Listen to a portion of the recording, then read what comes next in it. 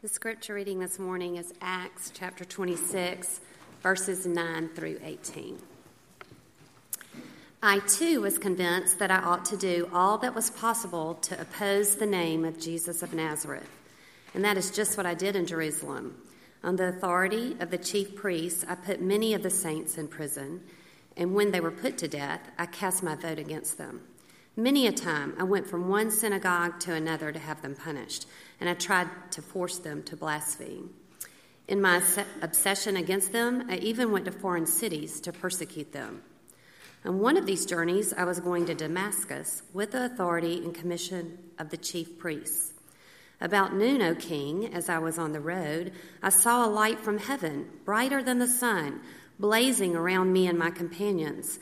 We all fell to the ground, and I heard a voice saying to me in Aramaic, "Saul, Saul, why do you persecute me?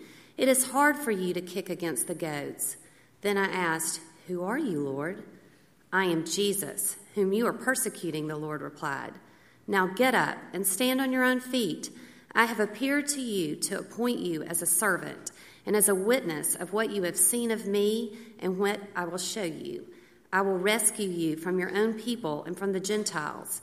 I am sending you to them to open their eyes and to turn them from darkness to light and from the power of Satan to God, so that you may receive forgiveness of sin and a place among those who are sanctified by faith in me." This is the word of the Lord.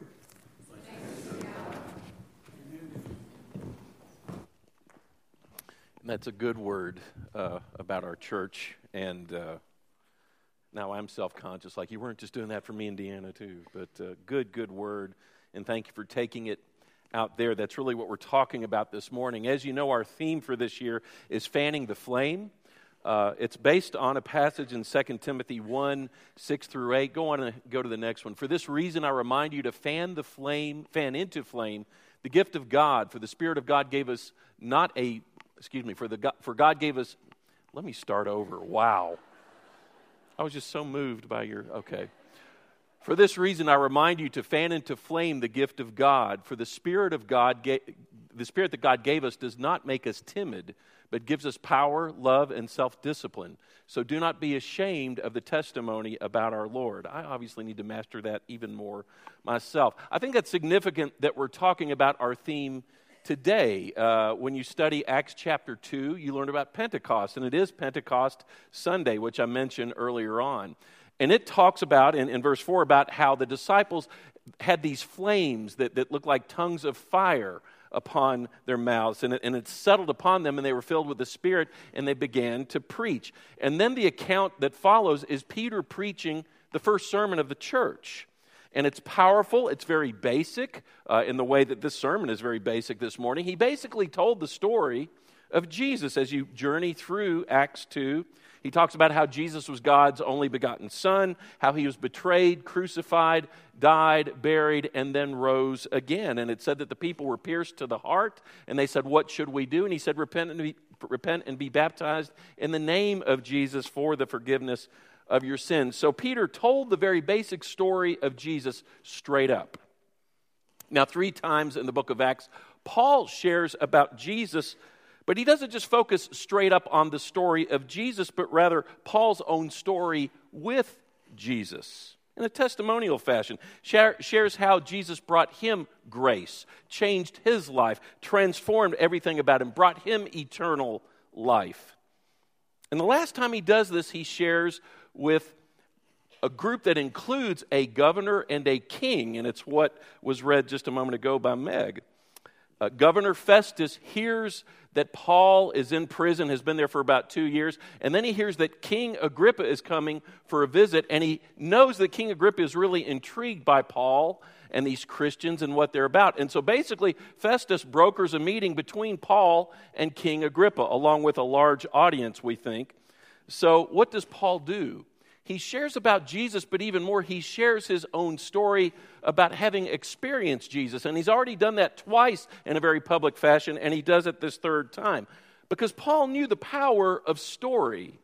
Obviously, Jesus did. Jesus used stories all the time. But Paul learned the power of telling his personal story of his experience with Jesus, not just about Jesus' life and death and resurrection, but how it impacted him. Now, you and I have been blessed by hearing from people with powerful stories right here, even sharing in this place. I think of Jeff Struker, you might remember, of Black Hawk Down fame, who's featured in the movie, and he shared about how God was with him, even in that most frightening of moments over in Mogadishu. I think of Barry Black, chaplain of the Senate, who dealt with racism issues, but how he overcame that. I think of our dear brother Ralph Garth. Listen to his testimony. I love to have him come to Sanford and share with students in my class because they're just riveted.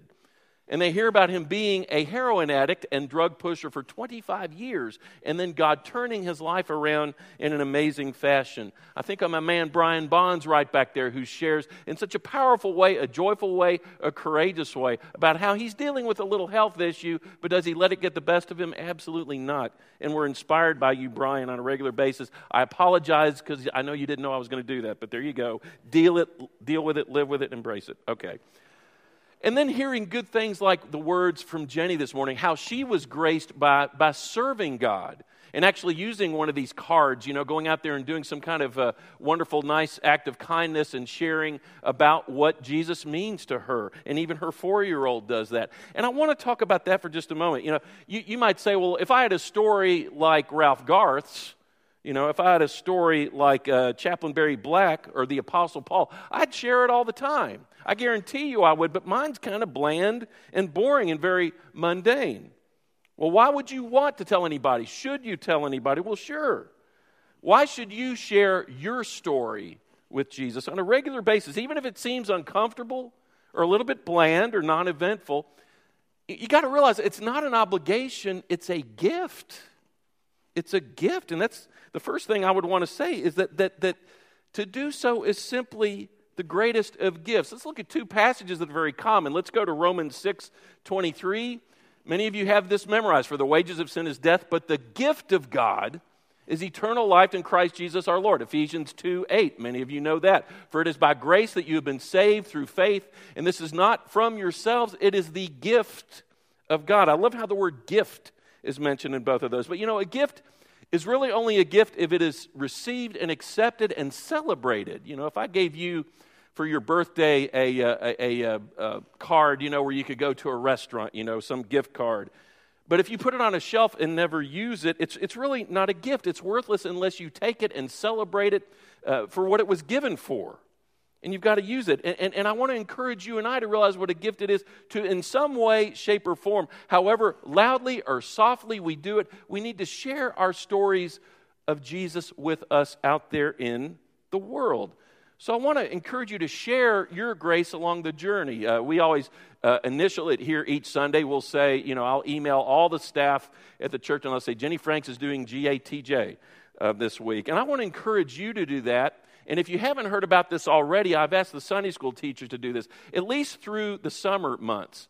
I'd like to ask that in Sunday school each Sunday, and I don't want to take up too much time, but if you could just offer up to 3 minutes for someone each time at Sunday school to share their grace along the journey. That gives each of us practice time to share about how God has graced us. It doesn't even have to be 3 minutes long. It can be 15 seconds long, which I'll talk about in a minute. But it can be about how God graced you initially when you came to know Him personally. It can be a way that someone meant something a whole lot to you, who was a mentor to you. It can be something else. It can be how you were graced by serving Him, like Jenny's testimony. How you are touched by God, you can determine that. And again, we have these fanning the flame cards. And again, you might want to use these out there and then come back and share about how you blessed someone's life and gave them this and were able to share about the love of God and maybe the church, not necessarily Brookwood, but just the love that a church could offer to someone who might need it.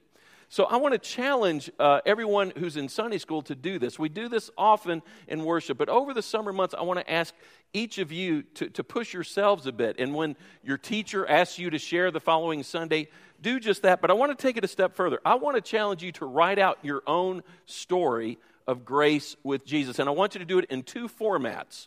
One that's 15 to 20 seconds long, and then one that's 3 minutes, around 2 to 3 minutes.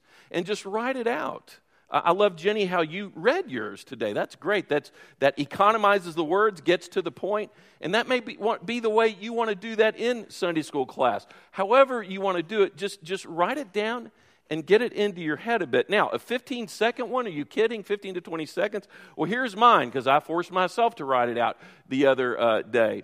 I was raised in a Christian home, but I was a skeptic by nature. With the help of good teachers and Christian role models, the reality of Christ and His grace became real to me. I gave my life to Him, and my life has had incredible fulfillment because of it. Okay, that's kind of mundane, might be seemingly bland, but you know what? That is my doxology in capsule. I mean, that is my story with Jesus, and if that's the story I have with Jesus, that's something to be celebrated. That's something to go out and share. It's not. Why would you want to keep that to yourself? Even if it doesn't seem as dramatic as a Ralph Garth testimony or something. So what? It's the doxology for you that you experienced in capsule form. So get out there and do that. Simply, it's a gift, but also keep in mind it glorifies God as you do that. And that's really the second thing I would want to say is when you share it, you are glorifying God. If your story is true, if your story with Jesus is true, then the life experience you've been blessed with, then you need to share it. When you share it, it is a form of worship. It is glorifying God. And worship does come before missions. But here you can combine the two. And again, you don't do it out of obligation. You do it out of doxology, thanksgiving for what Jesus has done for you. Why keep that to yourself? You know, even if nothing seems to happen, if there is resistance or if you think it just falls flat, you know what? As you share it, you are glorifying God. I love to talk about William Carey. He is my hero of missions. People call him the father of modern missions. And it was in April. It was in April, which means opening and buds and all that. April's already asleep, isn't she? Bless her heart. Okay. You're not the only one. Okay. But it was in April of 1793 that William Carey and his family went on a boat from England over to India, never to go back.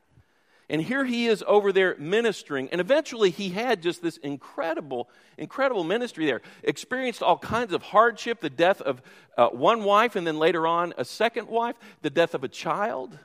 Had all kinds of things. But the one that really blows my mind is that it took nearly 10 years for him to baptize his first convert. Think about that.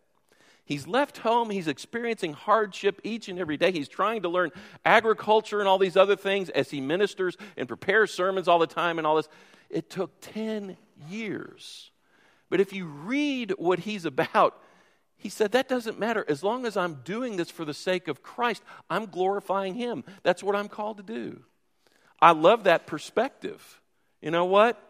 If a convert doesn't ever come along for me, as long as I'm glorifying Him and worshiping as I go because I'm sharing the story, that's what matters.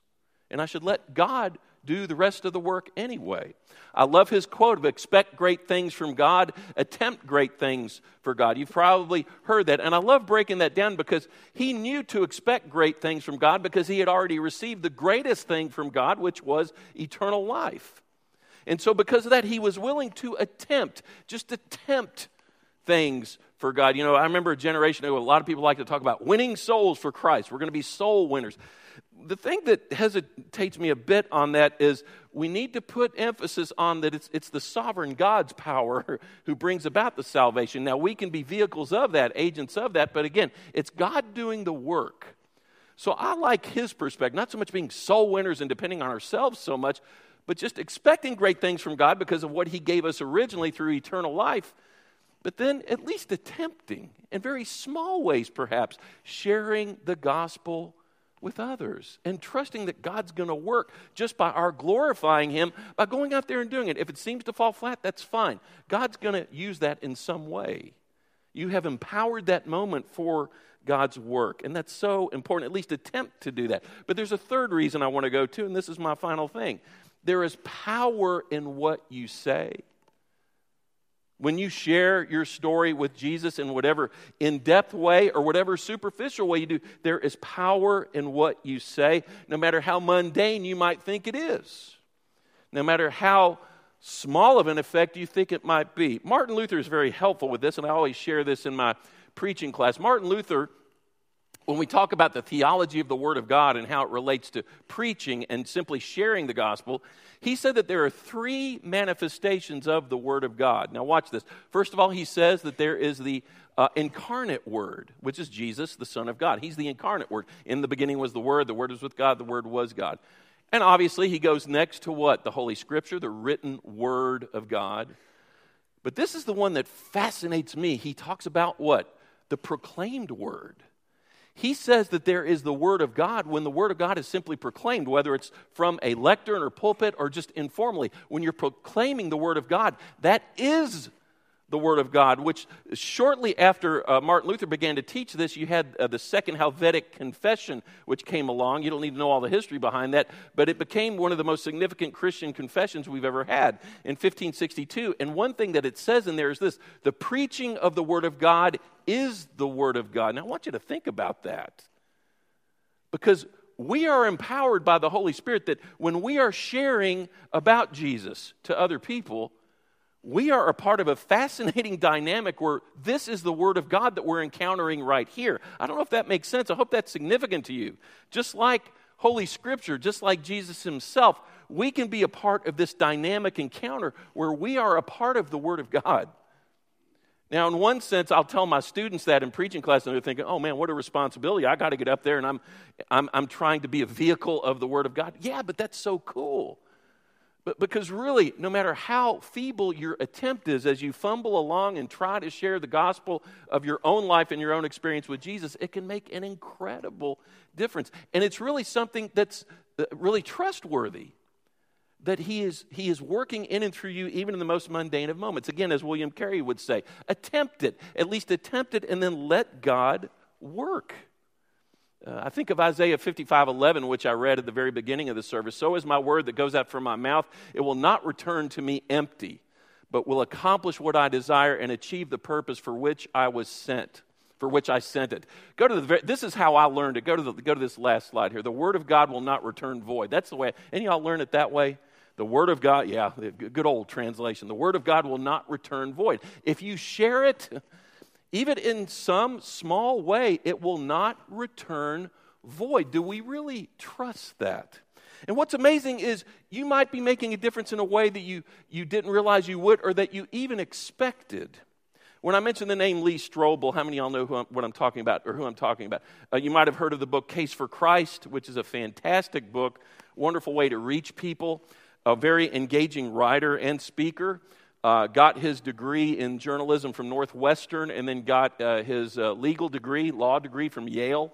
Became legal editor of the Chicago Tribune. His wife began going to church, which he hated because he was an atheist. But then he kind of got pulled in, and then from a journalistic perspective, he went and spoke with biblical scholars, and he became convinced that Jesus is who he says he is and what Scripture says about him.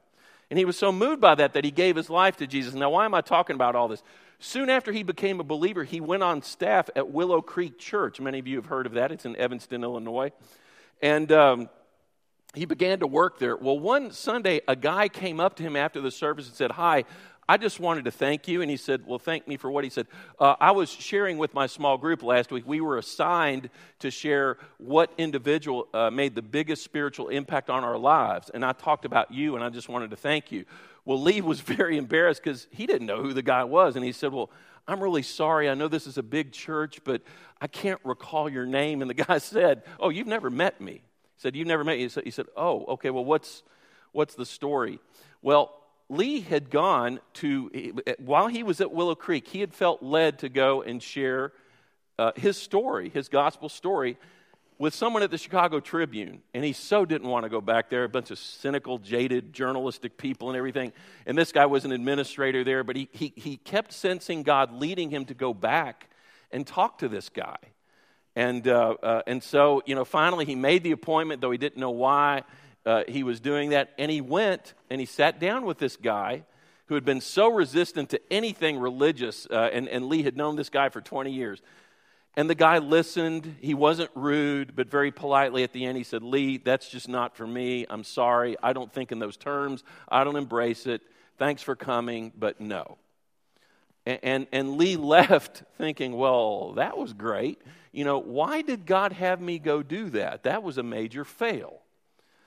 Okay, fast forward, this guy at the church, who's not that guy, comes up to him and says, I just wanted to thank you. You've made more of a spiritual impact on me than anybody else, and my wife, and my 2 kids. And Lee was like, do we know each other? No.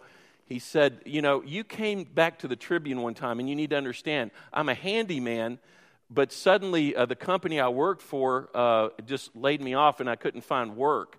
And I got into really bad shape.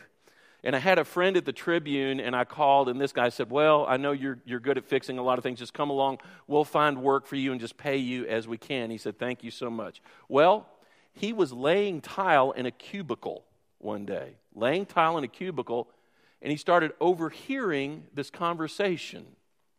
And it was Lee Strobel sharing with this guy. And Lee talked for a long time. He kind of shared really the summary of his book, The Case for Christ, and how he came to know Christ through that. And he told Lee Strobel, this guy, he said, I just kept listening, and then I just put my tools down, and I just hung on every word. He said, when you were finished, I know you left, but I just sat there and thinking, I thought, I want that. That is what I need in my life. And so the next week I came here to Willow Creek Church, and that was 12 years ago, but I came here and became a believer, and then I went and shared the gospel with my wife, and then my 2 kids, I shared my story with Jesus with them, and we all go here now, so I wanted to thank you. And Lee just said he was dumbfounded. Had no idea that this gospel could be overheard in that way and make a difference. Sometimes maybe as you're sharing your story with someone, it might not even be that person who's as touched as someone who is overhearing or seeing by chance what you're doing. So will you be willing to join into this and fan the flame of the gospel by sharing your story? Will you join us with that? Let's pray together. Lord, we thank you so much for the difference your son Jesus makes. We thank you for how he has impacted our lives. We thank you especially for his grace, which we so do not deserve, and yet it is showered upon us each and every day. We give you thanks that no matter who we are, what we've done, where we might be in our station in life, you are there for us. Whether we are infants like April or moving on in our 80s, 90s, you're there for us no matter what, and we give you thanks for that. Reason enough for us to glorify you by sharing our gift of salvation with others. Empower us, enable us to do that, and help us to have the courage to do so, even if it seems so every day, even if it seems uncomfortable, even if we're just certain it's going to fall flat. Help us to trust that it will not return void. We pray for these students, oh God, as they head on to college, and ask that they would recall that as they are living out your gospel, being examples of your gospel, sharing it, that they will trust that it will not return void either. So be with us during this time of decision, oh God, and we pray that we would commit ourselves all the more to celebrating the story that you're letting us be a part of. We're just simply grateful to be a part of it. We pray these things in your name. Amen.